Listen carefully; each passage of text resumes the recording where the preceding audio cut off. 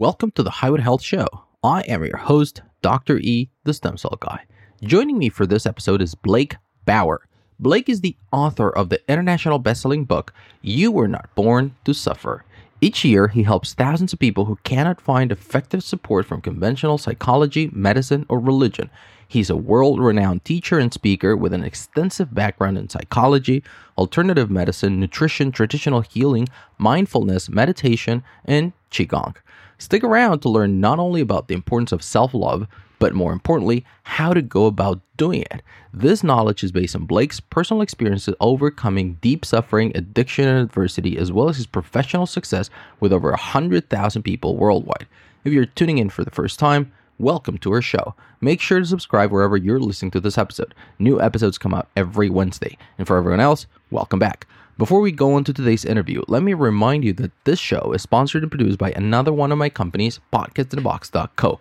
I came up with the idea for Podcast in a Box after I realized I had been meaning to start a podcast for 2 years already and just kept putting it off. I had already spent a couple $1,000s in courses, and I was in forums and I had read 2 books about it and basically had been quote unquote learning how to do it while not actually doing it. If that sounds at all familiar to you and you're tired of seeing so many new podcasts come up and yours is still just an idea, then Podcast in a Box might be exactly what you need. Our team at Podcast in a Box can handle anything and everything that has to do with planning, launching, editing, publishing, and marketing your podcast. We can do as much or as little as you need us to do to finally get your podcast going and getting you the attention of your ideal audience. To find out more and see if your idea is worthy of a podcast, just head on over to podcastinbox.co and click on the appropriate button. When prompted, make sure to mention Dr. E's Highwood Health Show in the How Did You Hear About Us section. But now, let's get to it. Here is my conversation with Blake Bauer. And remember, you are on the Highwood Health, and I'm your guide to get you there. Are you ready to live ageless? Want to discover alternative health choices, cutting-edge nutrition, and fitness for the entire family?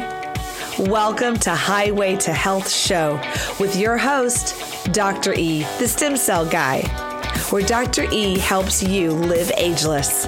And now, here's your host, Dr. E. Hello and welcome back to another episode of the Highwood Health Show. Today, I am joined by Blake Bauer. Blake, how are you today? I'm really well. Thank you, Dr. E. How are you today? Oh, I can't complain. We're having a phenomenal start of the summer over here. A little bit hotter than I expected, but it's all going good, man. How about you?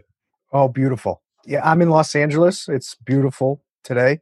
I was just in Chicago and Colorado, which were also lovely. But, we're still managing the lockdown and the pandemic. And obviously the cases have been rising here in Los Angeles. And so things started to open up. And then I think as of yesterday, in-restaurant dining closed back down in Los Angeles County, I know. And I don't know about the rest of California. Wow, closed down again? Yeah, in-restaurant dining. Okay, yeah. Something that they've been doing here, and when this whole thing started here in Spain, you're probably familiar with this, how every restaurant almost here has dining outside, like right on the sidewalk, right? So they wouldn't let people dine inside the restaurants, and it was just dining outside. So that's how most of the restaurants managed to survive, especially now in the summer. It's just what everyone prefers. But I guess the U.S. isn't as equipped to do that all across, right? Yeah, some places are, but a lot of them have limited seating, All right. Well, hopefully this will start, this will be just kind of like a minor blip. I've also been talking to a couple of my friends over in Texas specifically, so some physicians practicing over there, and it's not looking good. And I think a big part of it is that we're just too stubborn and we just want to get away with our in our ways, and it's just so sad. I'm happy about that. We were talking before we started recording, how has it been being over here in Spain, and I'm happy that the government here took such a drastic measures, and it was like the entire country in all lockdown and no questions asked. And of course people were complaining, and of course businesses were affected, and of course the economy was affected. But it was a tough 12 weeks, because I'm not even kidding. It was 12 weeks of near entire full lockdown. But now it's almost normal. You go out to public spaces, you wear a mask, but anywhere else, you're fine. And people are going out, and parks have reopened. And it's just kind of like, okay, we're back to almost to normal. So that's a good thing. That's beautiful. Well, I'm glad you guys are safe and well. And I know you mentioned you're about to have a baby, and so I'm so happy for you, and thank God, you guys were safe during this time. Yeah, for sure. Especially with a pregnant wife and with a 2.5 toddler that we already have. It was tough mostly for them because I was the one going out for groceries and for the pharmacy and to run errands. And for the two of them, they were indoors in a Spanish apartment, which isn't too big, for 10 weeks. So that was tough for them. But yeah, we're grateful. It all worked out very well. And we're, of course, to have a healthy second baby boy next in a couple of weeks, hopefully sooner rather than later. I'm sure my wife prefers. Oh, beautiful. Well, congratulations again. Yeah, thank you for that. So, in any case, why don't you share with us a little bit more about your own journey? As I was talking with you at the beginning and before we started recording, one of the things that we've noticed and that my audience has been very vocal about is that they really like how we're taking a more holistic approach and how we're really understanding that being healthy and being happy and being fulfilled goes beyond just being physically healthy, and there are so many other ways, and that's why I was very excited to be able to have you come on the show and talk to us about this area of expertise of yours. But before we get into that, why don't you just take a moment and share with us a little bit about your own journey and how you got to do what you're currently doing? Well, thank you. That's obviously a loaded question. For me, it really started back as a teenager. I got heavily into drugs and alcohol in my early or mid-teens, just trying to survive socially and fit in. And it was just my social circle. It was a part of our became a part of our lifestyle. I didn't know it at the time, but I also struggled psychologically and emotionally, but I wasn't aware of it. And so I used alcohol and I used different kinds of drugs to suppress my feelings and to feel better and have fun and reach what I call higher states of consciousness. But by the time I was 18, I had been arrested a number of times for driving under the influence of alcohol, for possession of marijuana and different substances. And I also played sports as a young man, and I grew to be a top American football player and was captain of the varsity football team with my two best friends. And we all had offers to play in university or college. And so there was a point where I got a very bad DUI one night on alcohol, pills, and pot. And then eventually I got kicked off the football team and I lost all of my offers to play in university.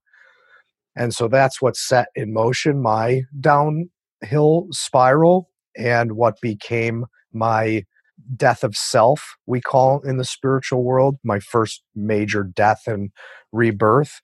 And during that time, I also had a girlfriend who I loved and cared about very much, but I was so ashamed of myself and I didn't feel good about myself that I pushed her away.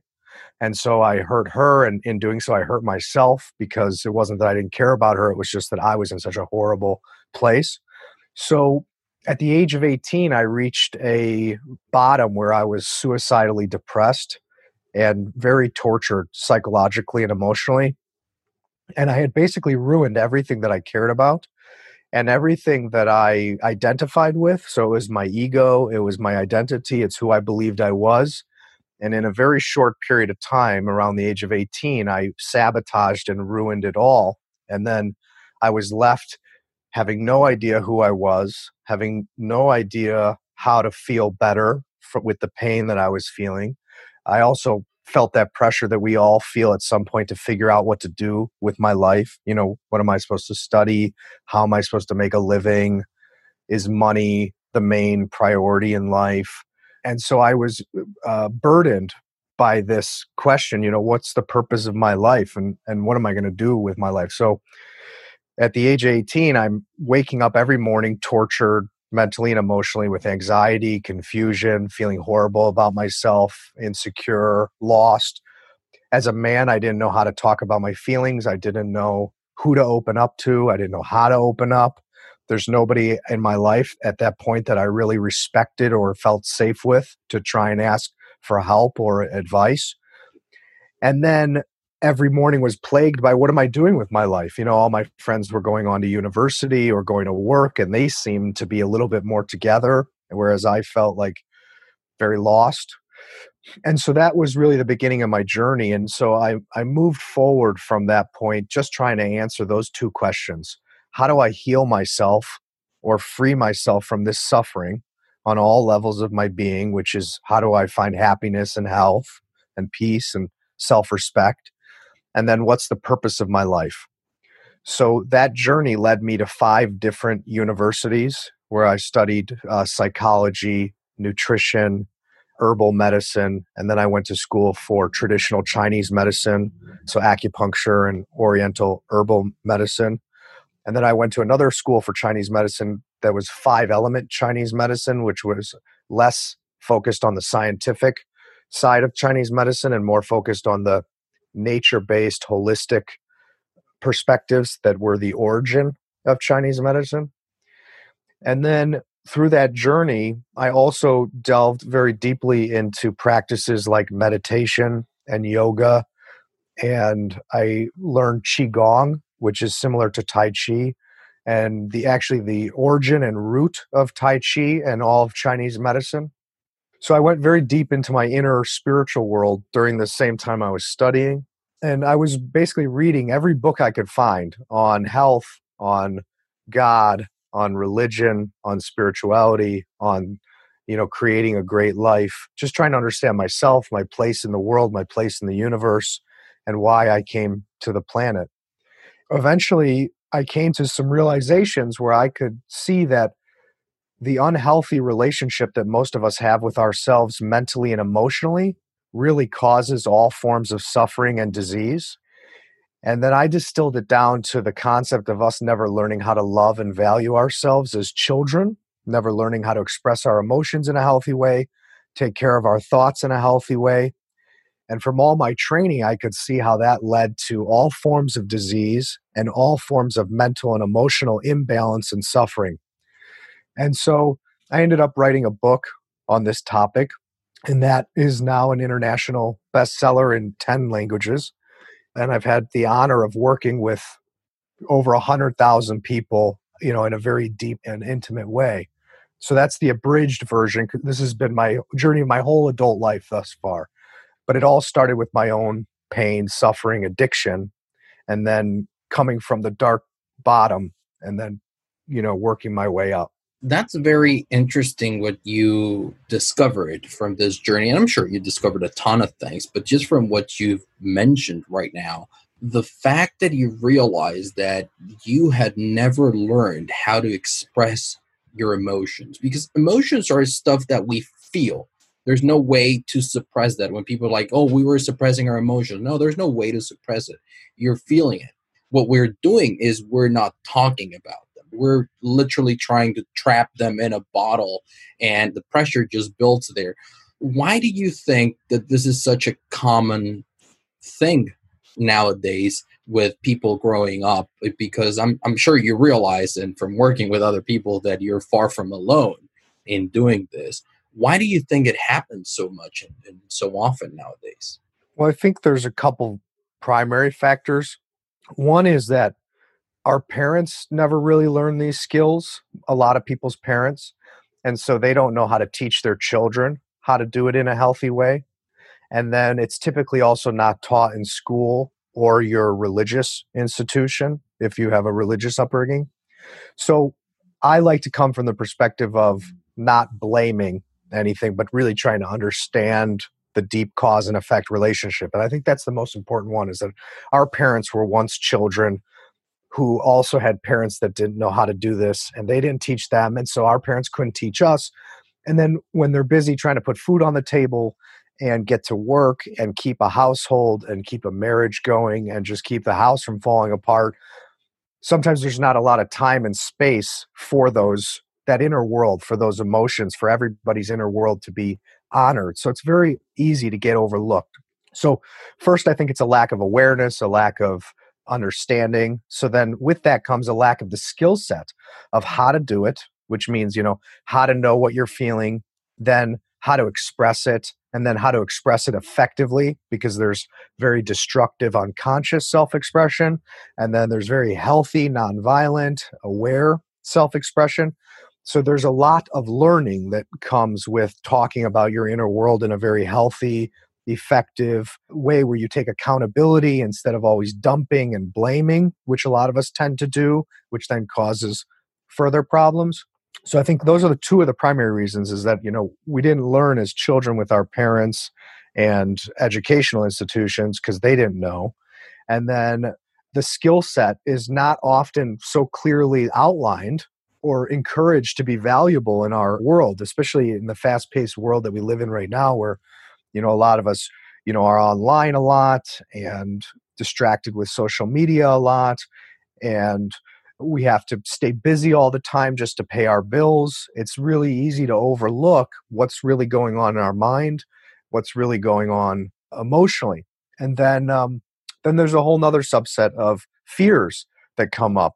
We are afraid of being judged. We're afraid of losing love. We're afraid of people's negative responses. And that's another cause in childhood that if we ever experience negative responses or reactions from an adult, when we are honest about what's going on inside of us, then we develop a belief and a habit where we think we have to keep in what we're really feeling and thinking just to survive, to please everybody around us. And most of us do that most of our lives without even knowing it. And then a lot of us do that most of our lives and we know it, but we're just trapped in that habit of survival, which is basically starts with I have to please mom and dad to survive. Then I have to please my teachers and my friends to survive. Then I have to please a boss to survive. Then I have to please a man or a woman to survive. And we get stuck in this habit of rejecting our true self, betraying ourselves, compromising ourselves, hurting ourselves just to keep the peace. And then everybody calls this normal because most people are doing it. And just like you very well said, that only leads us to this internal continuous suffering because we do know we have that feeling deep down that we are not being true to ourselves, that we are doing things simply because it is what our peers are doing. You described it very well. What our peers are doing in school or what our friends are doing here or what our parents, what our family, what our things. And then you realize this is why so often people suddenly they get to a certain age and they live by themselves, or maybe even adults. I've seen it just now with my parents. My parents divorced when, my dad was 60 and my mom was 58. And after my brothers and I had moved out, and it feels like they realized that they had been living this life just to please the other person or just to avoid trouble with their kids in a way, with their families, and they weren't really true to themselves. And that was the problem in and of itself, is that throughout 30 years of marriage, they simply were not true to themselves first. Yeah. And it's, they just didn't know better, right? Because... Oh, yeah, for sure. Yeah. Yeah. Yeah. So it's not about finding the blame, because I think that we're also very used to doing that. Like, oh, it's because this, it's because your mom this, it's because it's just, if you don't know, you don't know. Right. And you don't know what you don't know. But I think that's why the work that people like you are doing and putting this information out there and taking away that shroud along emotion or over our emotions and really studying it. And that's the part that makes us human.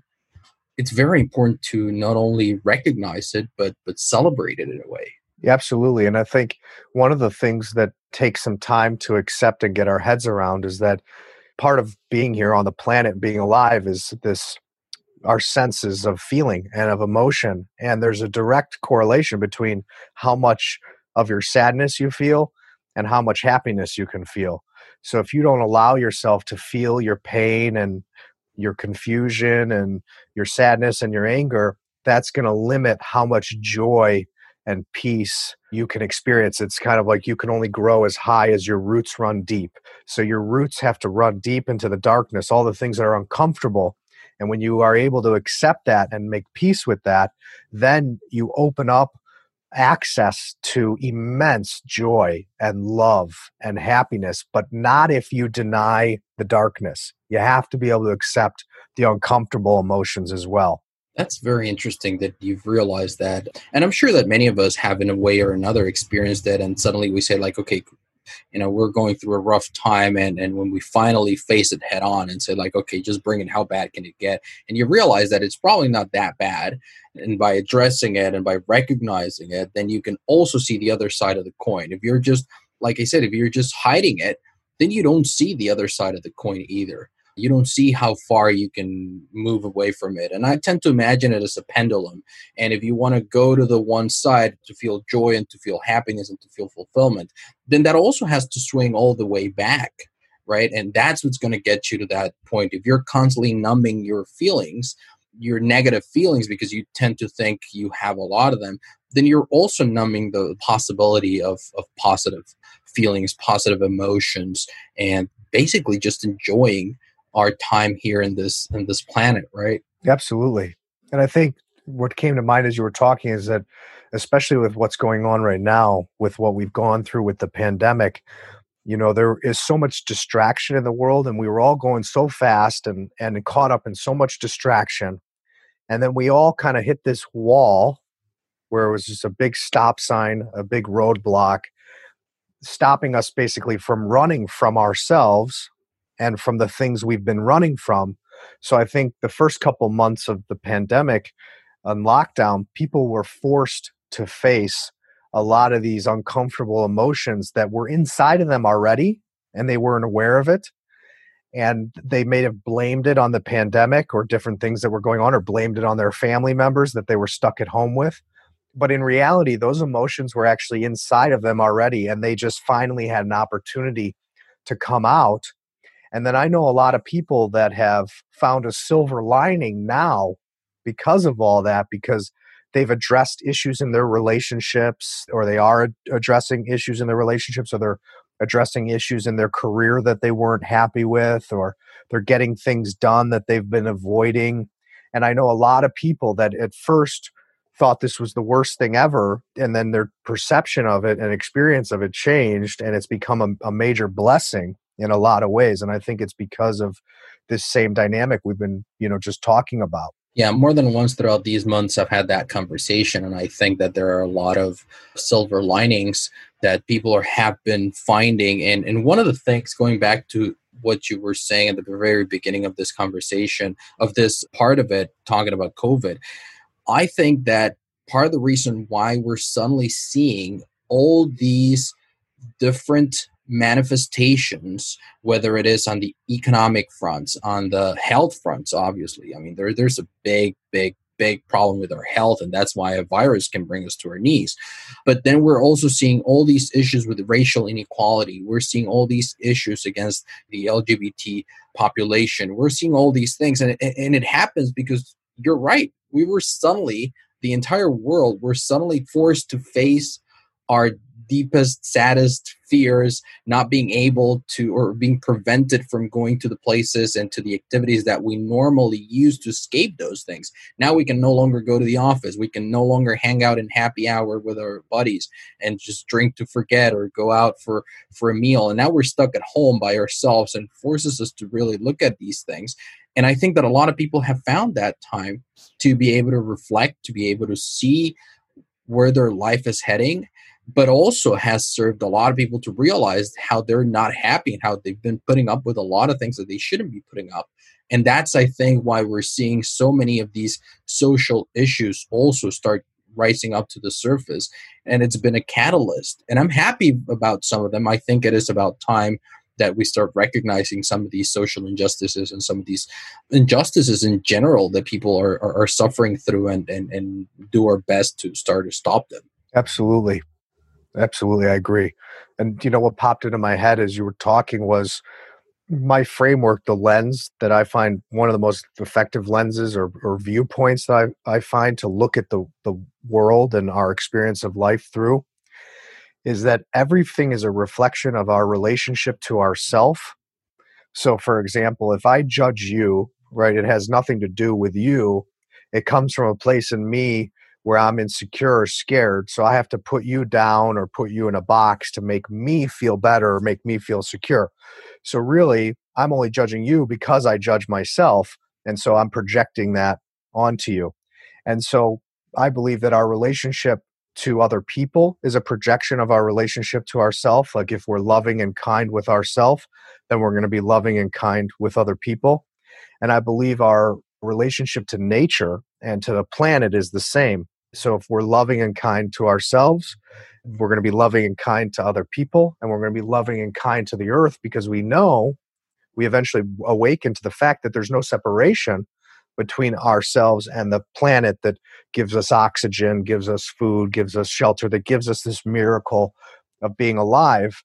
And as that awareness grows and that its unity, oneness, consciousness grows, we realize that there's no separation between us and another human being either, regardless of color, background, sexual orientation. And so again, if you are loving and accepting of all parts of yourself and kind of all parts of yourself and honoring of all parts of yourself, you can't help but understand and accept and honor all these parts of other people as well that are hurt or angry or have experienced immense injustice for so many years. So again, for me, everything comes back to that relationship to ourself and is a projection of and a mirror of our relationship to ourself. That's very interesting. And when you mentioned about being kind to ourselves, and I've shared this before here, and it's something that a lot of people have said as well before, right? That if somebody could hear how I talk to myself, they would be shocked. And whenever I share that or I've mentioned that, a lot of people agree with it. And they're like, yeah, I need to treat myself more kindly. I need to treat myself better a lot of the times. Why do you think we are so unkind with ourselves? I think it goes back exactly to the question we talked about. Why did we never learn how to love ourselves with our families? So I think, again, our parents didn't know. They couldn't teach us. It's not taught in schools. I personally believe that this is the deepest, darkest parasite that really exists on the planet, is this lack of awareness and this habit of self-harm that's passed down genetically and habitually from generation to generation. Because I think that this, for me, this lesson represents the evolution of human consciousness and the evolution of humanity on a physical and biological level. Because to survive and thrive, you need to know how to take care of yourself more effectively than the times before. You need to be able to adapt. Your immune system needs to be able to adapt. You need to be able to communicate. You need to be able to move freely. So I think it comes back to our parents never learned this, so they couldn't teach us.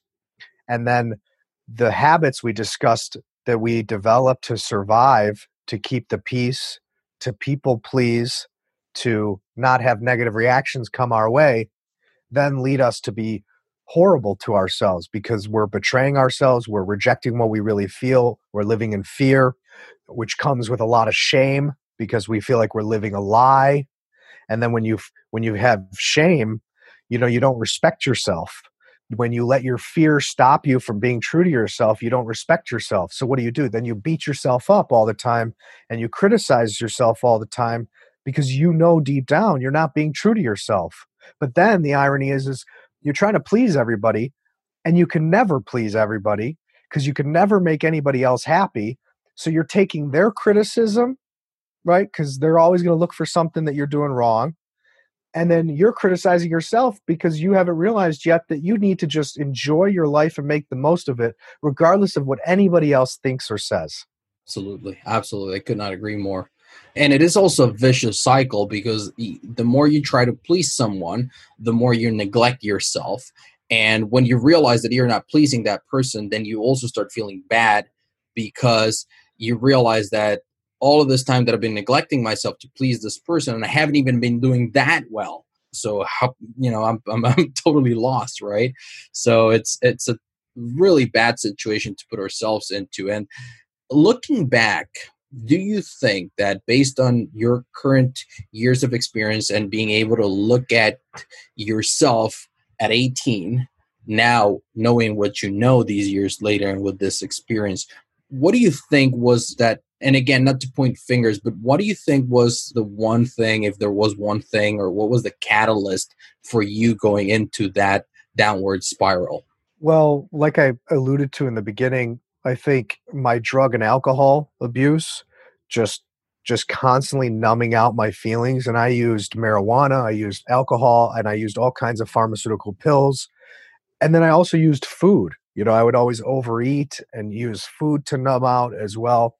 So I had these habits of keeping in my feelings, numbing out, running from it, and then I was so destructive for everything around me because inside I was so self-destructive, and then that's what led to me hitting my rock bottom was, sabotaging everything I grew to care about and everything that I took refuge in and that I identified with and that actually made me feel good about myself, being a great athlete, my girlfriend, my friends. But then I really destroyed it all because I was living a lie and I didn't even know I was living a lie.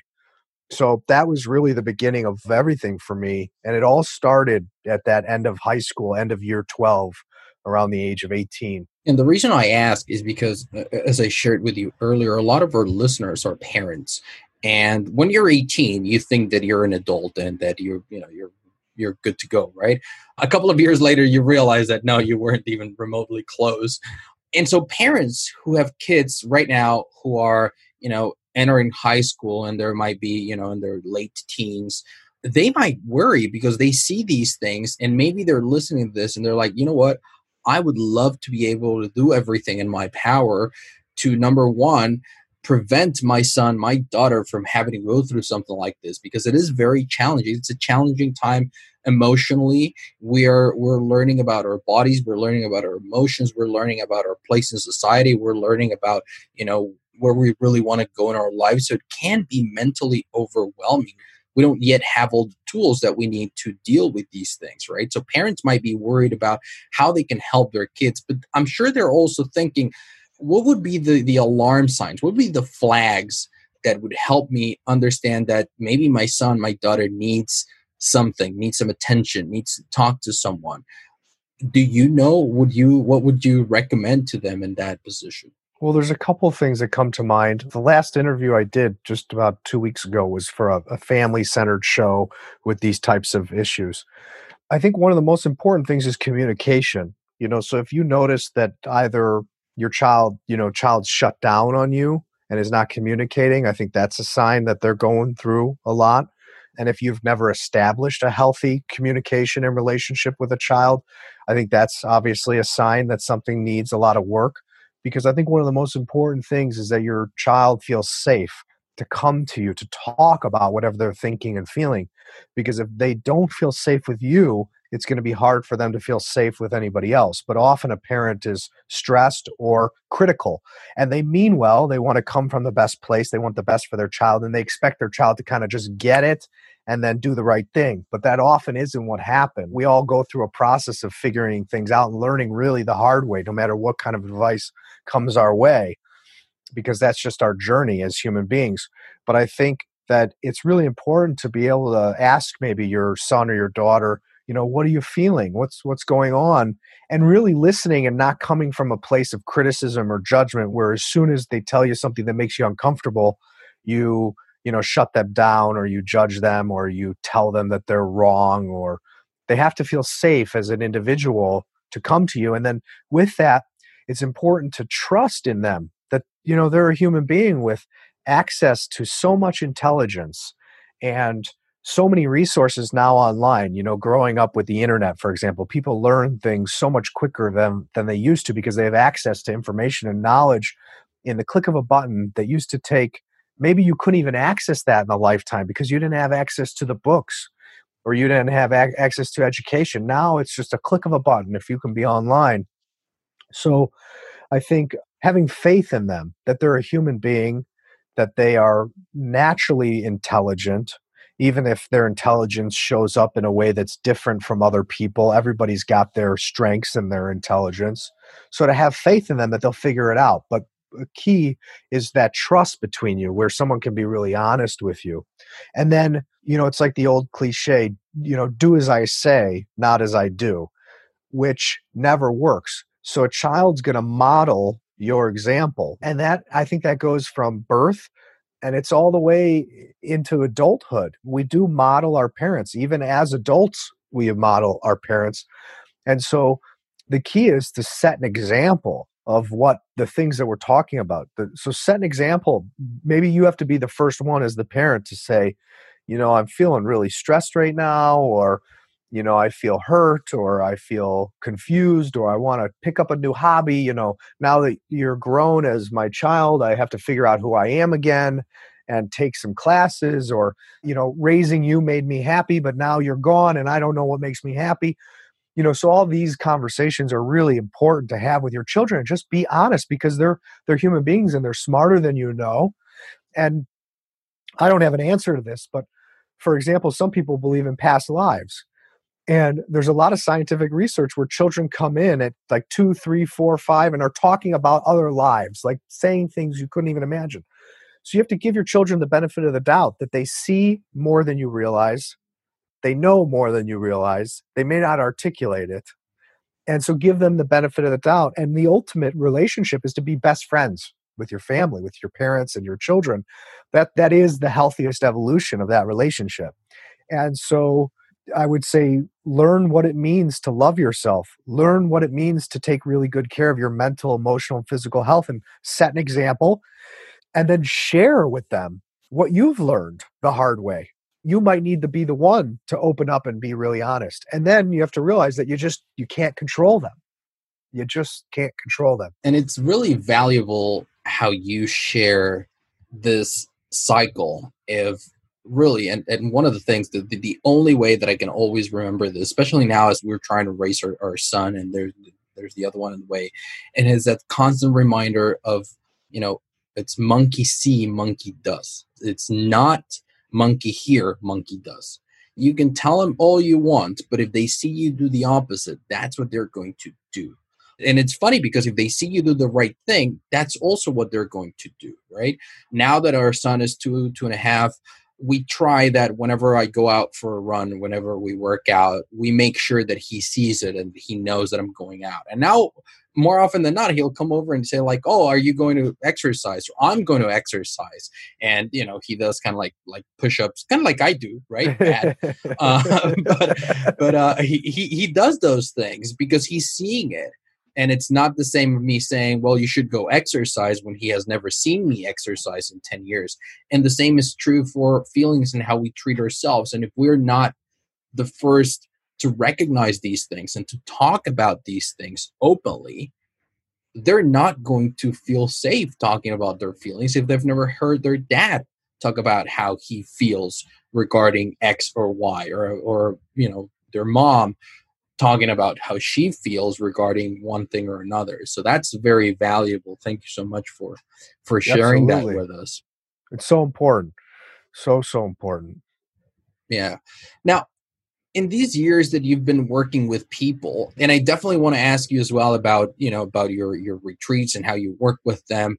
We'll make sure to put a link to your book as well here, because I think it's a very valuable resource. But when you're working with people, what do you think, or what has been your, I don't know if there is an exact answer to this, but what has been kind of like is there a common theme? Is there a common challenge that you see a lot of people struggle with? Because obviously not everyone went through such a life-changing experience like you did, of such a downward spiral thing. Many of them are just flat throughout their life, but they're not happy, they're not fulfilled, they're not enjoying. So is there a common theme, a common thread that you normally notice, and it's like, okay, yeah, I know what's happening here? Yes. Yeah, absolutely. So I keep coming back to the concept of self-love. And so I think the main thing is, firstly, we've never learned exactly, practically, how to love ourselves on a daily basis. So there's all these people out there that say you should love yourself, go love yourself. But a lot of people don't really know what that means or how to do it. And so that's part of the reason people coast or stay stuck. And as a result of not knowing how to take really good care of yourself mentally, emotionally, and physically in every situation, every day, everybody to some degree has developed a habit of self-harm and self-betrayal.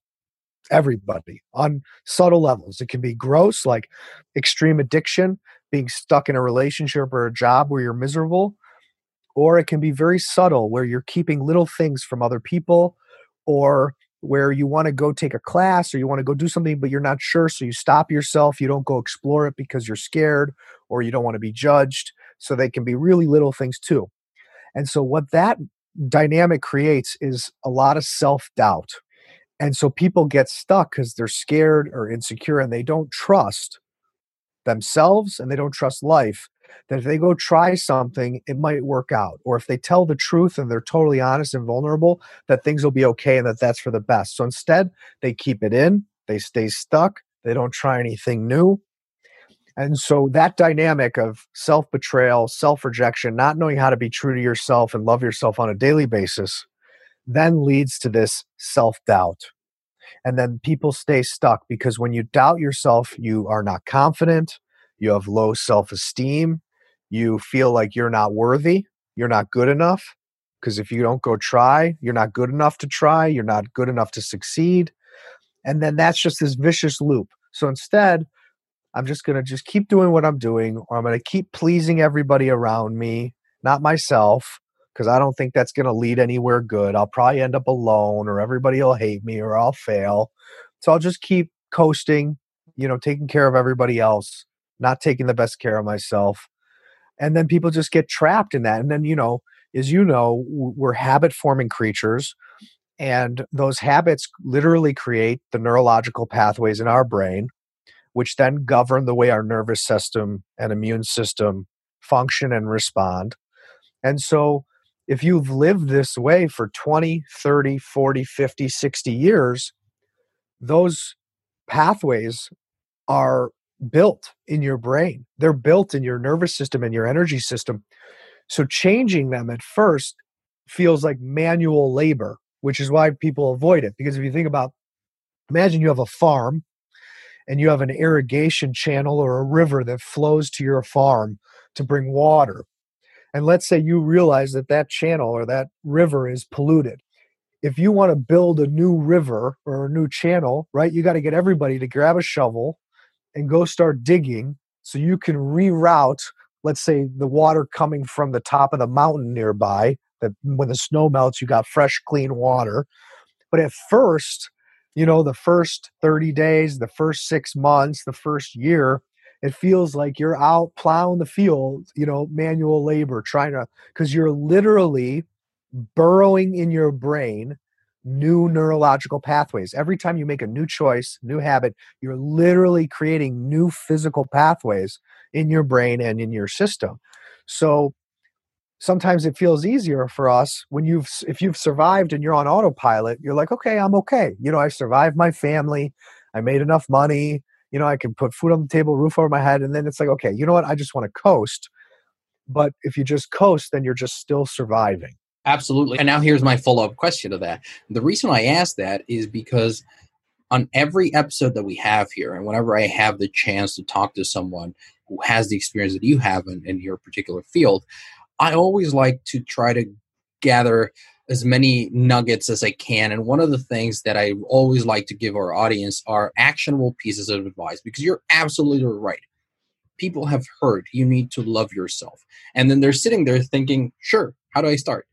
So what would be, if you've identified, if they're working with thousands of people, and after having your book, translated, you were telling me, to 8 different languages, and, several tens of thousands of people who have read it, and you realize that your message or the commonalities that people aren't really true to themselves, what would be your top 2 or 3 pieces of actionable advice that whomever is listening to us right now can start applying?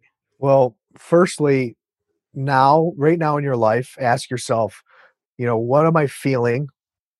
What do I need? And what do I want? So you start to develop this awareness. What do I feel in this situation right now? What do I need and want in this situation right now? Okay. And then you got to start opening up. Like we've been talking about, the whole conversation is being open and honest and kind with every person and in every situation. So I feel hurt. I love you. It doesn't have to be negative. It can be, you can hold back good things because you're afraid of people's responses too. So if you're attracted to someone, tell them you're attracted to them. If you love someone and you appreciate what they do for you, tell them.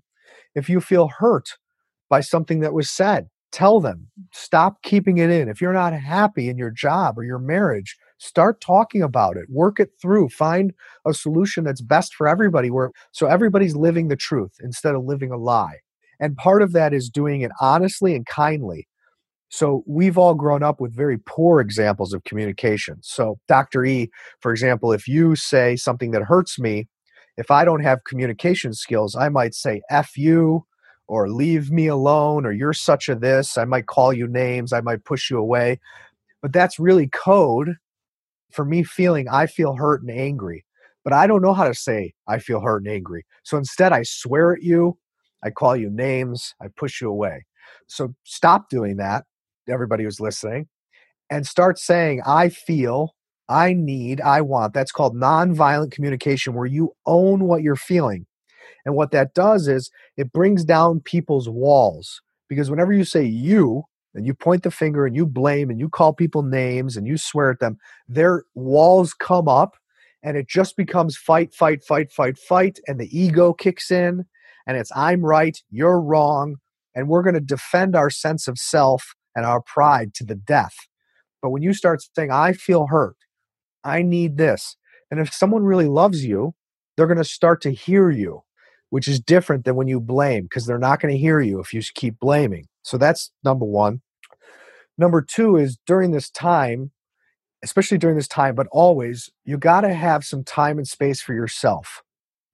Especially if you're in a young family, like your situation, if you've been married for 20 years, if you're young and in your early 20s and you're dating or whatever it is, you need time for yourself. You need time to go out for a walk and be with your own thoughts, be with your own feelings, move at your natural pace, not be pleasing someone all the time, but really just being with yourself. And then in that time, besides just listening to your inner world and what you need, do some things that fill your cup. You know, if it's walking, if it's listening to music, if it's doing yoga, if it's doing some art, if it's taking a bath, things that nourish you physically and spiritually by yourself. It's important. At least a half hour a day, at least, just by yourself so you can think straight and not be, distracted by every other sound and voice, because the world is loud, and being around people all the time is loud. So sometimes it's hard to hear yourself and then hear what you need. We all need different kinds of medicine at different times. So you need to listen to what kind of medicine and nourishment you need on a daily basis. So that's two. And then three is you got to really take care of your mind. So I recommend doing at least 10 minutes of meditation in the morning. And I teach a very simple form of meditation. There's so many different kinds of meditation, but I recommend just sitting with yourself and feeling your body and observing your breath. And when you start to think, when the voices in your head are active, you can say the word thinking, just in your mind, one word, thinking, as an objective cue that you're thinking, and then bring your attention back to your breathing and your body. And you just keep doing that. And that's what the Buddha taught 2,500 years ago. I'm not Buddhist, but as far as techniques are concerned, it's, in my experience, the most effective form of meditation. It's just to focus on your body and your breathing. And when you notice that you're just thinking a lot or talking to yourself, you come back to your body and your breathing. And so I would do that every morning for 10 minutes, because the thoughts you think in the morning create your day. So if you wake up anxious with a million thoughts, running, stressed, that's the energy you're putting out, and that's your day is going to unfold that way.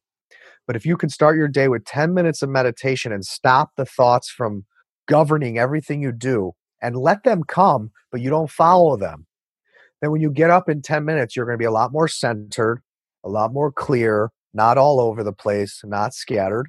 And then I recommend these are keys for everybody who's listening. I recommend after that 10 minutes, you do something else. You do three things very quickly. You think of just a couple things you're genuinely grateful for, so you don't have to make a whole list. Even one is enough. I'm so grateful to be alive, or I'm so grateful for my wife, or I'm so grateful for my children, or I'm so grateful for my bed. So at least 1 to 3 things that you're really grateful for, genuinely in your heart, not just intellectually, but you really feel, okay? 2, think of 1 to 3 things that you want. Like, I want to have a good day, or I want to succeed at this today, or I want to make it to the gym for an hour. Just something you want. It could be anything, little or big. So instead of focusing on negative things, you're already activating your mind to think of something you want, something, that is desirable, that's positive for you. Okay. So something you're grateful for, something you want. And then lastly, say a prayer for the people you love. Like, I wish my parents health and happiness. I wish my sister or my brother health and happiness. I wish my children health and happiness. Because what that does is it opens your heart and it expands the energy inside of you. So you're not just focused on yourself, you're focused on the people you care about, and you're sending out good vibes, good energy. And then the day will bring you back more blessings when you do that. And that only takes 12 minutes, that meditation, and then thinking those thoughts. It's only even 11 minutes. And if you can't take 11 minutes or 12 minutes to change your entire day, then you're just making excuses and you're going to stay stuck.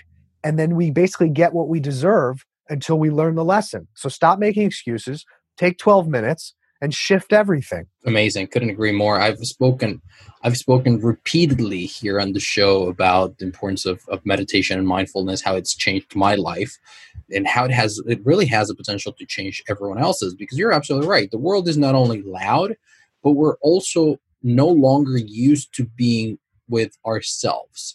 We don't have time to just be alone. And you might be thinking, oh yeah, of course, I'm alone all the time. Like, no, you're not. Because if the moment you wake up, you grab your phone and you start checking Facebook and Instagram and whatnot, and then you put on a podcast and then you're listening to this and then you're doing the other thing, what's happening is that you're constantly getting input,